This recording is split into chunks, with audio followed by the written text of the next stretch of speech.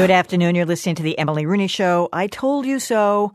Honestly, it's amazing how many people in hindsight say they accurately predicted what the Supreme Court ruling on health care was going to be. And this, after all that hand-wringing when the arguments were first made, the same people were saying that the Supreme Court justices tipped their hands when asking the questions. Anyway, we're going to delve into the political implications of the ruling today on our Week in Review. And we're also going to look at the political ramifications for 6th District Congressman John Tierney, who got a kick in the head yesterday when his brother-in-law claimed Tierney knew all about his offshore gambling scheme and even went to Red Sox games with bookmakers.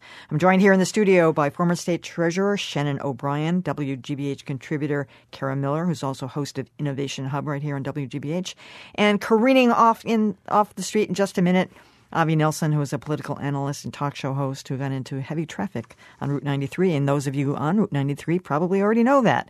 Anyway, I have to say, I have said this from the beginning, not that I have any special insight into this, but there is no way, if your wife is managing the books for a $7 million business, I don't care whether it's offshore gambling or, could be a family grocery store. I don't care what it is.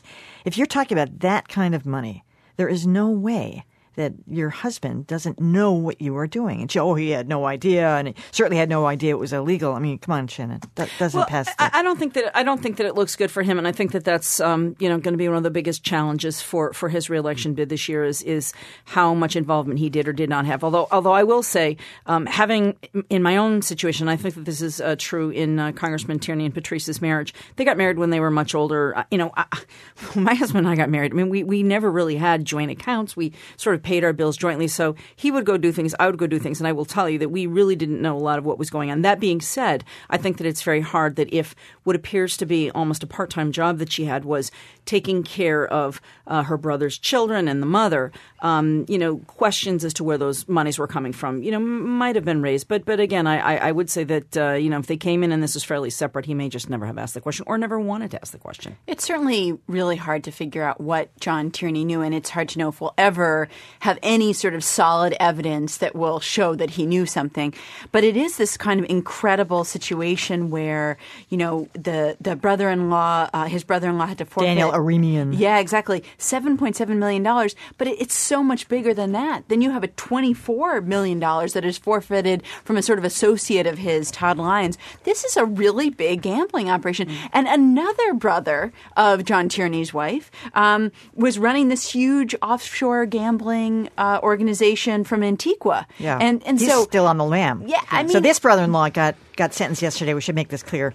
3 years in federal prison. And after the sentencing, we're joined here by Avi Nelson, who just careened in off of the Route 93. There was an accident on 93. I 93 is tough. Luckily, it wasn't 93 you. is really tough. Yeah, anyway, so yesterday, Daniel Aremian, who is the brother of Tierney's wife, Patrice, he came out of the courtroom and he told the Eagle Tribune that the congressman, that John Tierney was a liar. He knew everything about the family gambling operation that landed his wife in prison last year. As you recall, Patrice did 30 days in prison. And, I don't know why he did this other than, the wife his sister had already done 30 days in jail. Congressman Tierney seemed to be poised to have avoided this. Why would he turn him in? What was in it for him? Well, the weird thing is he said that she took the fall for the congressman. Yeah, it's like, what? And there's nothing that indicates, again, you can question whether or not a married couple living together, would he know what she was doing? Would he know that it was anything other than just taking care of her brother's family and doing that on his behalf, even, knowing that maybe he was offshore doing some not good things.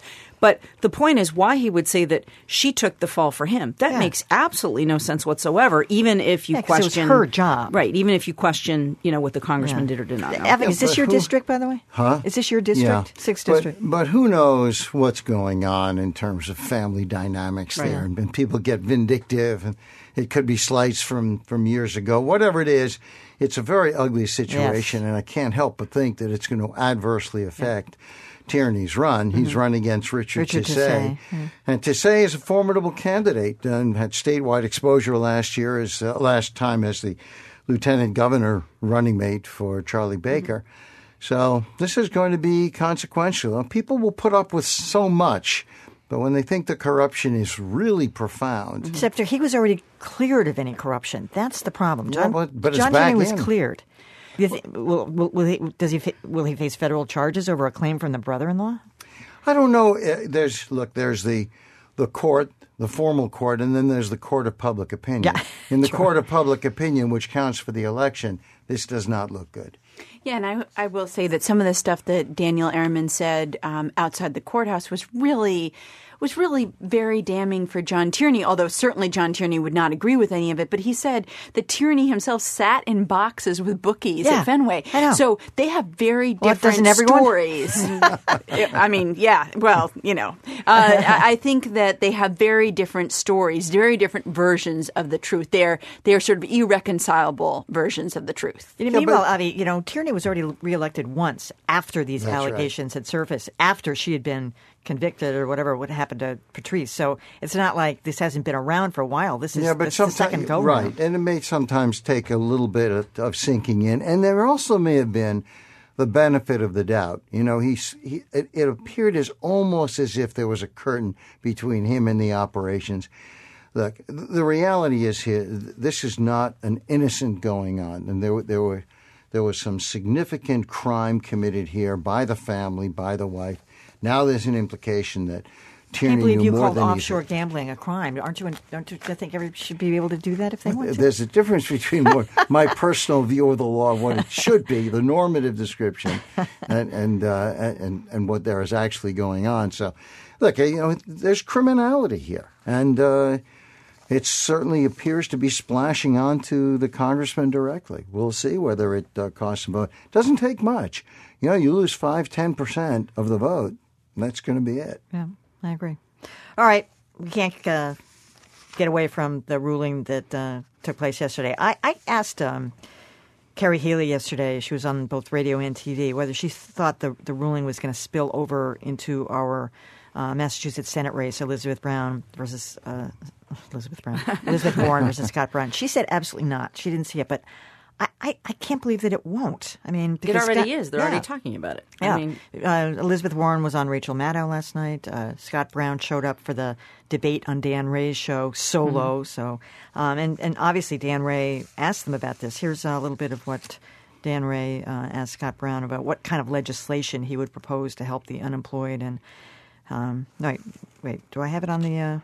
No, this is the jobs killer. But actually, Elizabeth Warren was talking about it. She was on Rachel Maddow. And here's a little bit of what she had to say. I mean, this is really all about politics and playing this game in Washington. And the Republicans think they've got something here, and he's just seeing if he can turn up the temperature on it. I think this is why people get disgusted by politics. I don't know what that was in response to. It was a little confusing, but nonetheless, both of them went at it last night about, Scott Brown said that the Supreme Court ruling was bad law and that he supported Mitt Romney's idea that it should be repealed and replaced. Well, I think in large part, when I will say about those interviews, they were preaching to the converted. I mean, they were very interesting interviews, but clearly Elizabeth Warren was in her element, and when Scott Brown went on Dan Ray's show, you could tell by the nicknames he was using for Dan Ray. I mean, he was in his element. So I think that seems to me like a wash, because the people who watch those or listen to those were very likely wanted to vote for those people regardless.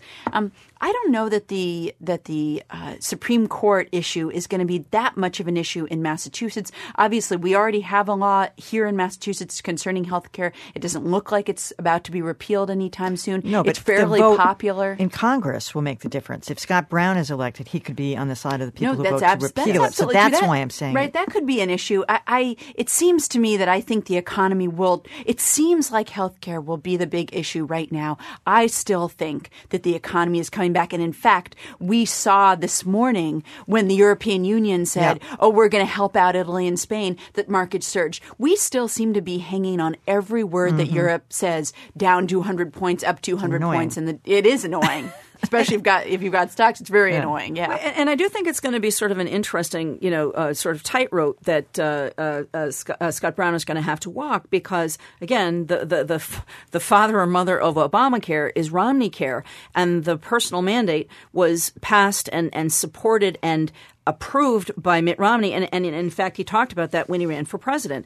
So, some of the chatter that I heard on television and on radio last night was the whole issue that the basis upon which that they supported this at the Supreme Court, the 5-4 decision was because it was considered to be a tax and not that it was interpreted as legal or constitutional under the Commerce Clause. So Mitt Romney has basically supported this tax in Massachusetts, has supported this tax as a national issue. So I just think that it actually does become a better issue for Elizabeth Warren in this campaign because I think that people in Massachusetts are comfortable with it. I think that they think that it's been relatively good for the state, and most people are positive.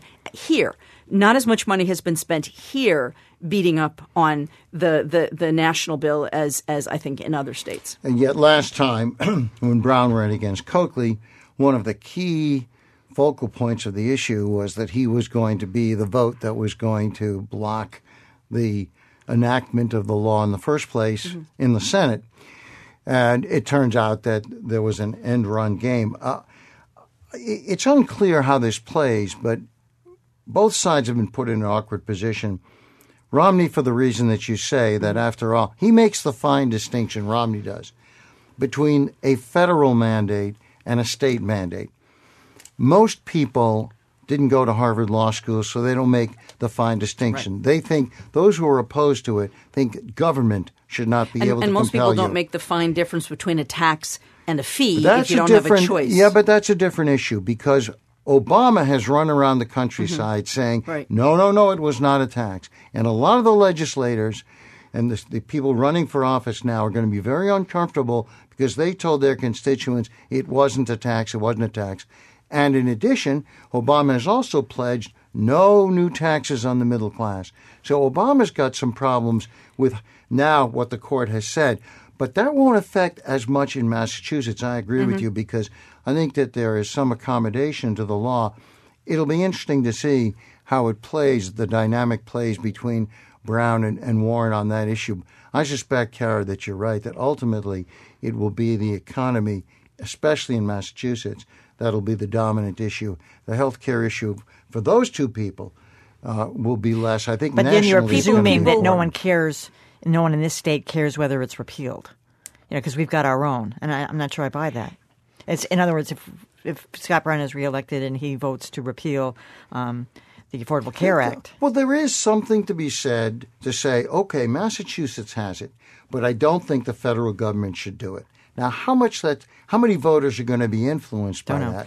Hard to say. I think that the biggest problem in terms of the sort of public relations battle that the president, I don't think, has fought very well in terms of selling this to the American people is that 85% of the people in this country have health insurance.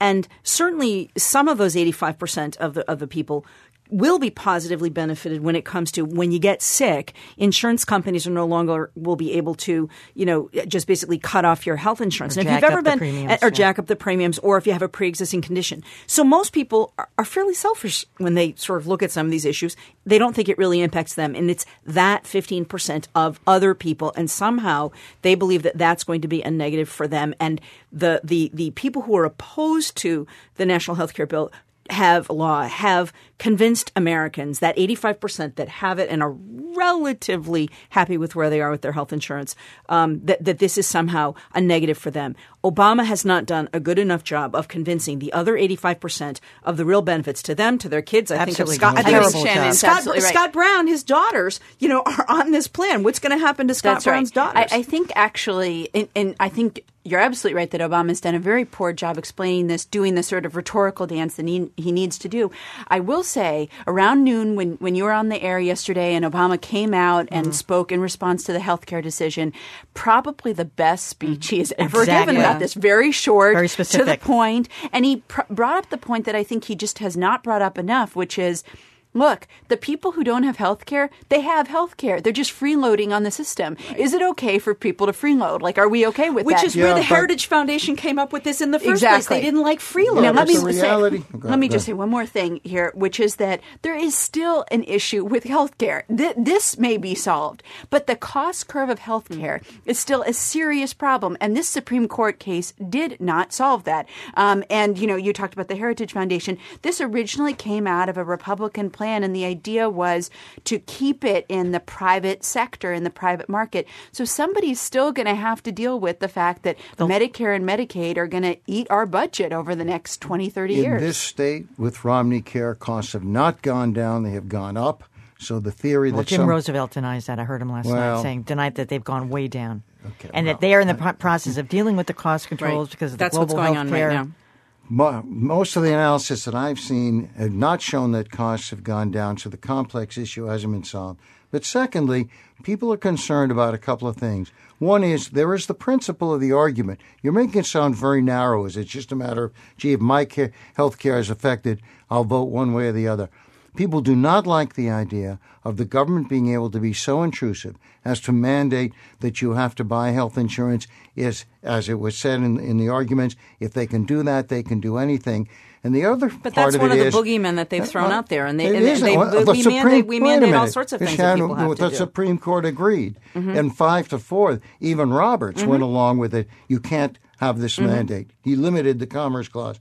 And the other part is people have a sense, I think rightly, that with the large government involvement and all the panels and all the supervision, that there will be government interference between a person and his doctor. And so they're skeptical about it. The numbers have held at about 55-40 against this bill from the day it was enacted. That's unprecedented that a law that's wait, excuse me. Every single poll done since then, including recent ones last week, when you ask individuals about these specifics in the bill, ticking them off, greater reimbursement for seniors and their drug prescription, and they're 80% in favor of it. It's just the idea of a government. I'm agreeing with you. It's the idea of government intervention. Except you already have the principles. But if you pick out some of the goodies that have been handed out now, as opposed to some of the baddies. Well, what are the baddies? The baddies are going to be the higher costs and how you're going to pay for it. People don't care about that.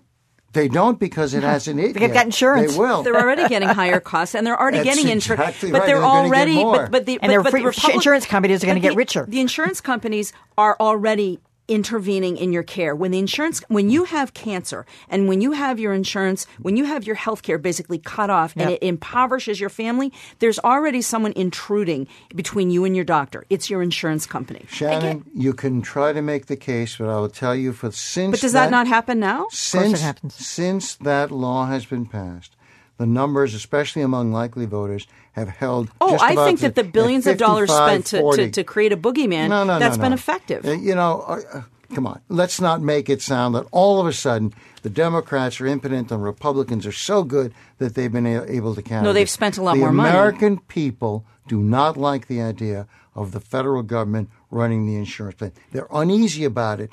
And all these things, But that's not what they're doing. This is privatized. Seductions about, your kids can stay on till 26. Avi, this is the ultimate free market. No, it isn't yes, at all. It is. You can still have your own insurance. Isn't. You can have whatever you want. It's There's still competitive health care providers. It's not a free market when the law says that your 26-year-olds have to be You don't have to do it. Pay a tax. It's a free market. So one thing to say is we already obviously are comfortable with the government running certain things. It runs Social Security, sends people their checks. They make you buy car insurance, which I don't want. That's right. And nobody has to have a car, but everybody has to have a body. No, I don't want car insurance. Everybody has to have a body, which means that you can get a stroke or you can get a heart attack. I mean, things can happen to people. And no person, no matter how healthy or wonderfully they behave, can exempt themselves from ever getting sick. I guess what surprises me is that if you look at the cost in every country per capita of how much it costs for health care, we are way up at the top. But we're not the first country to have to deal with this. I guess I'm surprised that we didn't look around world and say, well, Switzerland has dealt with this and Japan has dealt with this and Canada. Let's look at all the different ways that people have dealt with it. Let's look at the people who have the highest life expectancy, the people who maybe it costs the least, and let's try to rip off the best ideas from around the world. But a lot of it is the mentality of Americans, Kara. We got to go to the heart of the matter here. We are a country of people who run off to the doctor when we've got the sniffles. Every kid in America has some allergy or, food this, or it's just absolutely not.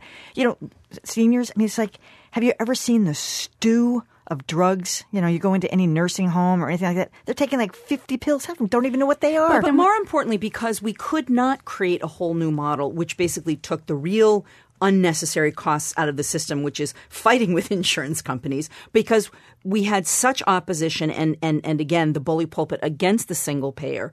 We did what the conservatives in the Heritage Foundation first launched. It's a private mandate, not an employer mandate, which is what the Clintons wanted to do, which was, once again, worse socialized medicine. But so we have this hybrid that doesn't fix all the problems, but it will create, I think in the long term, you're going to see efficiencies, and in the long term, you're going to see cost cutting, which is what's happening here, which is what's happening here in Massachusetts. There are bills going through, and there's efforts going through under the Patrick administration that a lot of caregivers, a lot of folks are very concerned about because of what it is going to do to cut costs, and that's happening now. You both are in favor of socialized medicine. You may prefer to use different terminology. You both are in favor of a central payer where the government controls, and you are in the minority in that regard. And you're in favor of people dying because they don't have health care. Spare us. I'm just saying. Spare us the usual canard about how those of us who disagree with you are in favor of death in the streets.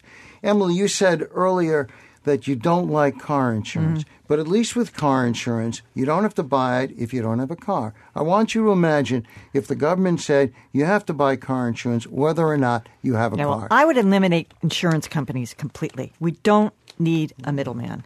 And if we had there's at some point you got to take responsibility. And there is a way to handle a pay as you go.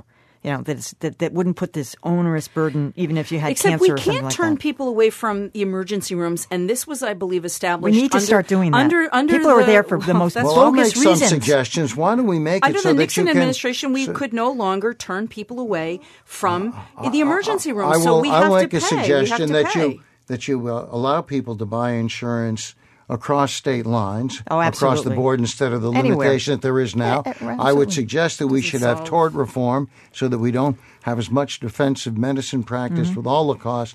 I think medical savings accounts are good ideas. There are lots of things that can be done which are very different from this plan, and that's what this election this year is going to be about, including whether or not Obama has misled the American people, and so did a lot of people standing for re-election, in saying that, oh, no, it's not a tax. And now the Supreme Court has said it is a tax. But is Romney going to defend the tax? Is Romney going to be then defending the tax that he passed on the people here in Massachusetts? He did exactly the same thing. Right, and he is going to make the case, Shannon. But these are the ads that the only case he's making is that it's a state's right. That's exactly but right. It's still a tax. And so Mitt Romney is going to have to defend the tax that he passed here in Massachusetts. That different states can try different things. That's going to be his position. I'll grant you, it's not the strongest position. No. Because Texas and Idaho were never doing it, okay? I maintain that this, although it seems like a really big deal right now, will not be the issue on which the national election turns.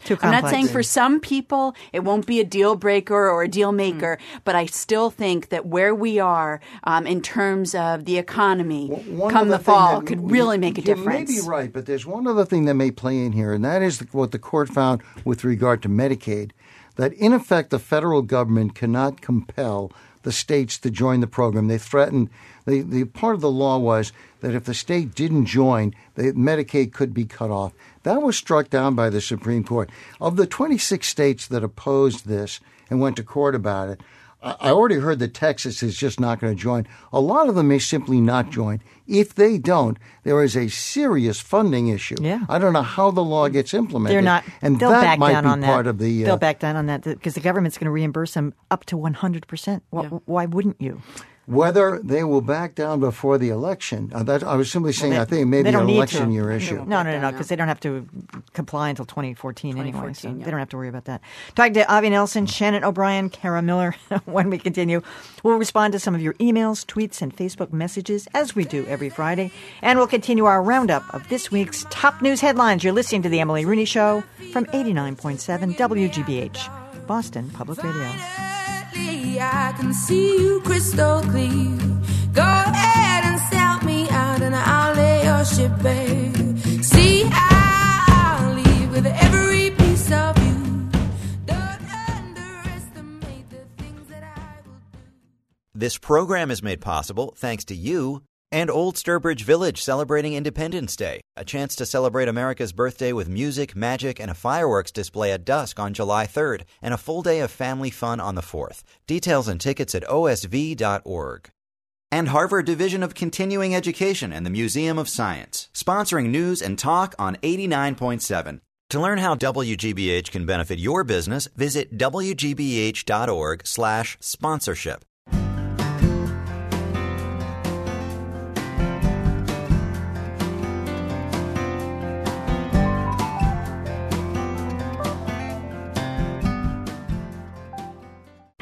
Next time on The World, the bomb shelters of Shanghai. Entrepreneurs rent them from the government. Every one of these shelters are actually owned by the Air Defense Bureau, is the real landlord. This American turned his shelter into a record store. Others have opened a wine shop, a subterranean bar, and a men's underwear boutique. Shanghai businesses underground. Next time on The World. Coming up at 3 here on 89.7 WGBH. Staying informed. The issue now is whether states must also follow the Second Amendment. Asking questions. What has actually gone on at the White House today? Trying new things. Try this. Star Wars in concert. It all matters. Makes a difference. An impact. On me. My family, my friends. My neighbors. The whole community. So, I chip in. I'm happy to give. I support WGBH. And you know that. That makes me responsible. That makes me responsible. That makes me responsible for radio that really matters. Great question. That is a great question. And that's a great question. It's a great question. What a great question. On Fresh Air, you'll hear unexpected questions and unexpected answers. This afternoon at 2, here on 89.7 WGBH.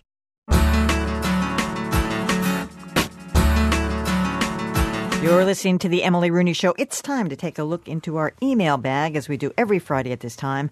Earlier this week, we couldn't resist getting into the fray over whether women can have it all. That was prompted by that cover story in Atlantic magazine this month. A lot of listeners emailed us to say yes, including Liz from Boston. Hello, Emily. I am a woman who has it all. I'm married to my best friend. I have a flexible job that I enjoy. I have 2 great kids, ages 12 and 17. We aren't wealthy, but live comfortably. The secret? I have a wonderful wife. All any woman needs is a great wife to support her. All right. Well, I'm not sure if that's progress or not. All right. Yesterday, we devoted much of the show to discussing the Supreme Court's health care opinion, and no surprise, listeners had plenty of opinions on that. Here's Regina from Needham.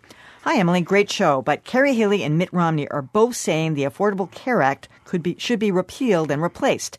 Yet when pressed further, Kerry clearly stated that Romney really wants to just repeal it and leave it up to the individual states. You let her off the hook. They appear to have no intention to replace it. They never had a plan. I didn't think we let her off the hook. All right, here's Jean from Centerville. You are right, Emily. Thanks. About the puzzling defense of private insurance companies. If people knew how much of the money they pay in premiums was used to fight against this act and against allowing people to get good care, opinions would change. Agree with that. All right, and on Facebook, Bushy posted, that sounds like a alias to me, Bushy. This was the definition of win-lose for Obama. His health care law stands, but the word now most associated with Obamacare will be tax. That's never good for a sitting president. Well, there's nothing taxing about getting your emails, so keep them coming to emily@wgbh.org. And remember that we're always on the air on our website at wgbh.org/Emily Rooney. Continuing with our week in review, I'm joined here in the studio by WGBH contributor and host of Innovation Hub, Kara Miller, former state treasurer Shannon O'Brien, and political analyst and talk show host Avi Nelson. We were just talking about the Supreme Court ruling yesterday on health care. Another story that actually has been sort of flying a little under the radar is this issue with Eric Holder, the Attorney General, who was found in contempt of Congress. It's getting some play, but it's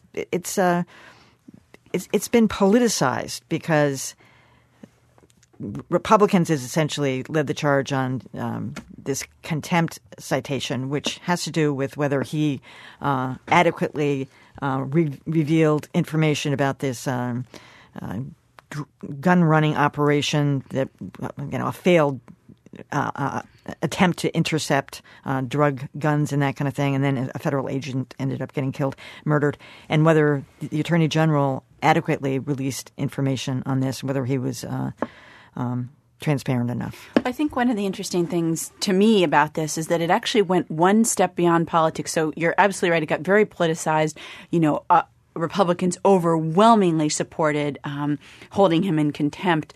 But then it got to the special interest level where the National Rifle Association said, we are scoring this vote.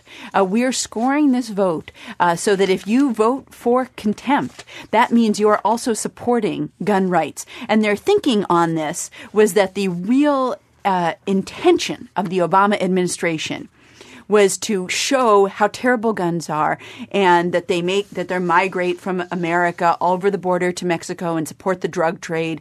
And so that if you supported Eric Holder and this program, you were in fact supporting a campaign to deprive people of their Second Amendment rights. I thought that was a really interesting It is, twist but the problem here. with that thought is that this program was instigated under the Bush administration. Right. No, but it moved Democrats over the line to support Republicans because they did not want to be scored poorly by the NRA. Right. The Forerunner program started under Bush, was also closed down under Bush. Fast and Furious is entirely Obama.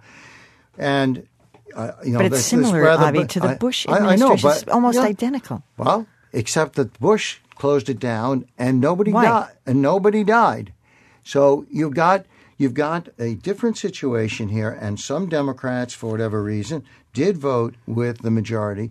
That's why the vote was 255 in favor of the censorship. I've heard that theory, Kara, that this whole concoction is a way to take guns away from the people. Doesn't make any sense. It didn't make any sense when the Bush administration did something similar to it. But you've heard a lot of Republicans argue it. I've heard some people. Yeah. But, there are always these conspiracy theories. George Bush flew the planes into the World Trade Center, too. The point here is, though, that the Terry family, the mother and father of Brian Terry, the border agent who was killed, have gone publicly and said, we don't know what happened. We would like the information as to what happened to our son, why he was killed. And it seems to me that if the Justice Department were smart, the best way to solve the problem is dump all the documents that are asked for, give it to them, and then they can give it to stand Julian up and Assange. Say, let him do it.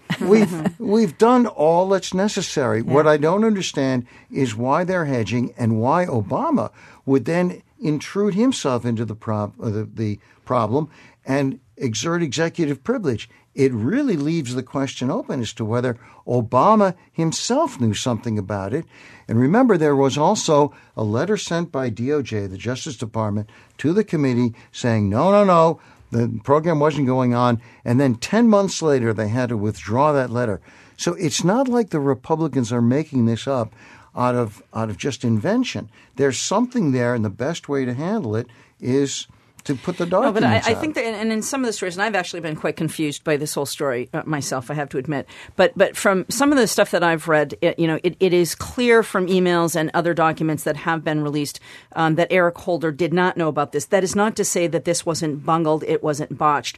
But this is truly just politicized. I think back to the whole scandal where the U.S. attorneys in a political move were being asked to step down by the Justice Department. At that point in time, there was some pretty credible evidence that the then Attorney General Gonzalez actually lied to Congress, yet I don't believe that he was, held in contempt of Congress. But in any situation where you have something like this, it is the party in power is going to be attacked by the party, not in power, in opposition. This is just I think it really has more to do with keeping the NRA happy. I think it has more to do with finding ways to embarrass the president and embarrass Eric Holder, that they consider someone who is an enemy to gun Shannon, ownership. I think that's the issue. The best way to show that the Republicans, if your theory and is true, I can't answer why they don't just blanket release the documents. But that's precisely the point. But the contempt of court is out of bounds. It's absolutely out of bounds. It's the ridiculous. first time it's politics. that an attorney general has been held. It got a whole bunch of Democrats who voted in favor of the resolution. And if your theory is right, then the best way to show up the Republicans as just being political with nothing behind them is to put out the documents. Exactly. And they're not doing that, which leads to the argument that your theory doesn't hold, that there is something going on here, that letter that first my claimed theory no is that they involvement. want to do everything that they can to continue. They would love to talk about Who's this. They? I think that the Republicans in Congress would rather talk about this. They would actually rather do something like this rather than... For one thing, the administration really needed to explain what this whole mission was about. I mean, they wanted to get guns into the hands of drug cartels in Mexico. I mean, everybody gets murdered in Mexico. You come near to trying to, intervene.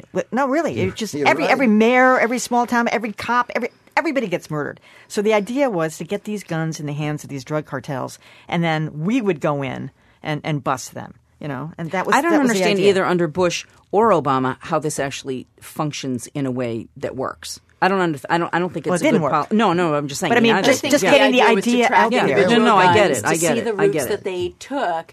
You get them on weapons charges. I have to say, in terms of presidential secrecy, we've seen many administrations, and there's been a lot of criticism of this from both sides, but a lot of administrations, and Dick Cheney was a real advocate of the ability of the president to say, this is secret, we don't let you into discussion, we don't let the public or even Congress into discussions that we have. And I think that is Obama's argument here. It's very hard to say whether it's legit. But there's a political cost when you invoke that, and That's Obama right. wasn't in it, and he just put himself in it. By the way, at the risk perhaps being a little tangential, this makes a pretty good argument for legalizing drugs. Just like alcohol produced the domestic underworld, or the ban on alcohol, the ban on drugs has produced the international underworld. And all this goes on because we continue this useless and inefficient war on drugs at the cost of thousands of lives, as Emily has pointed out. And nobody really thinks that we're winning this war on drugs.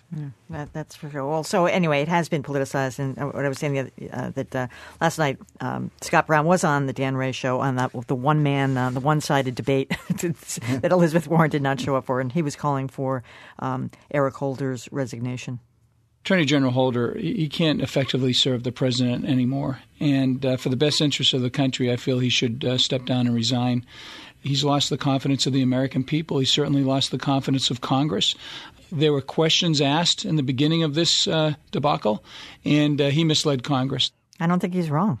I certainly don't think that will happen. I certainly don't think that Eric Holder will resign because just as I mentioned that it's been politicized on one side in terms of the National Rifle Association getting into this, it's also been politicized on the side of progressives. You saw Nancy Pelosi walking out of the House chamber in protest. You've seen a lot of members of the Black Caucus, Hispanic Caucus, Asian American people who really feel like that Darrell Issa, who was in charge of the House committee here, was going after Eric Holder because he was sort of, being Attorney General while black. Come on, Carrie. I'm glad you mentioned Nancy Pelosi because she trotted out, talk about concoctions, that all this is being done because the Republicans are in favor of suppressing votes, which is so absurd. What do you mean suppressing votes? That's what she said. She said they're going after challenging Eric Holder the Florida, throwing people off the voting rolls. That Eric Holder has gone into Florida because they're systematically throwing minorities and other people off the voting rolls. She said the concoction here is that the Republicans are going after Eric Holder because Eric Holder is going after those people who are trying to prevent voter suppression. So she had the gall, either the malice or the stupidity, to claim that that's what this is all about. That is so far off the wall. Yeah. You can argue pro-con as to whether there should or shouldn't be contempt citation over Fast and Furious. But to make it sound like the Republicans are doing it because they want to prevent minorities from voting, that this should come from the Democratic leader of the House, is an absurdity beyond comprehension. I think we're all agreeing with that. Good. I mean, it just seems utterly pointless. But I mean, Eric Holder has already announced that he's leaving at the end of the term, so he's out in December anyway. So it's like, would it really make any This difference? is a win now for the Republicans. Yeah, Eric Holder is damaged goods. If he continues to hold out on this, the Republicans continue to claim, release the documents and resign. If he does resign, then, of course, a major person in the administration has shown to be somebody that the administration itself couldn't have confidence in, that Obama made a mistake, and during an election cycle that does not look good for the president. All right, I'm talking to Avi Nelson, Shannon O'Brien, and Kara Miller. Up next we're going to finish this week with our ever-popular thumbs up, thumbs down. But first, Nora Ephron died this week on Tuesday at age 71 of a rare blood disorder. She was an essayist, an author, and filmmaker. She's probably best known for her films, 3 of which were nominated for Academy Awards: Silkwood, When Harry Met Sally, and Sleepless in Seattle. All week, celebrities have been commenting to the press about how she was loved, respected, and to some extent feared for her wit. That wit and her insight were on full display when I spoke with her on this show in 2010 when she launched the Huffington Post divorce section. Here's what she said. Sometimes the second marriage is a happy one. Who knows? It's one of the great mysteries, not, who killed Roger Ackroyd or whatever the name of that book is, but what goes on in people's marriages, and we're riveted by it. And even though we know, we don't know what goes on in people's marriages, we're always trying to guess. We are. And when they break up, even though we know we have no idea why, none whatsoever, we love to read about it. Divorce is now a major spectator sport. We liked reading about hers, too. I hate to say it. Ephron was married 3 times to Dan Greenberg, of course, famously to Carl Bernstein, and in the end to Nicholas Pileggi, a screenwriter who survives her. She leaves behind 2 sons. You're listening to The Emily Rooney Show from 89.7 WGBH, Boston Public Radio. They still say I love you, on that you can rely. No matter what the future brings as time goes by.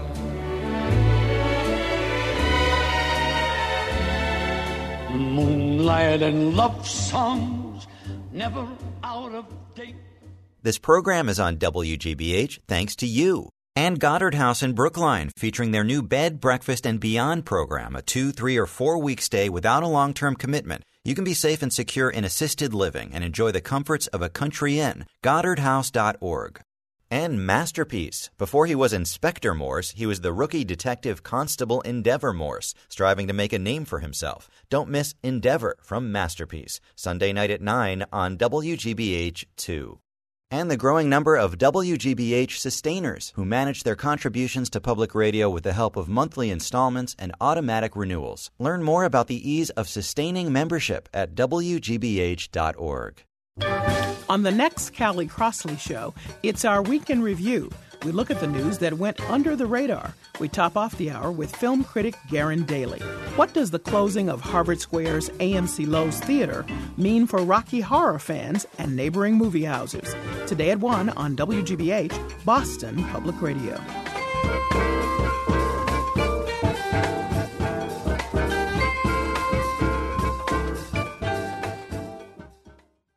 On Saturday, July 14th, folks from all around will be heading down to WGBH's studios in Brighton for the WGBH Fun Fest. Meet your favorite PBS Kids characters, rock out to fun family music, and enjoy plenty of ice cream from all your local favorites. There's even a bouncy house. And the best part is, a family 4-pack of tickets can be yours for a gift of just $30. Online at WGBH.org/funfest. This is Marketplace from APM. I'm Kai Rizdal. Marketplace is coming to Boston Public Radio. Wait, what? Yes, that's right. Starting Monday, July 2nd. First in Boston at 6 o'clock. Here on 89.7 WGBH.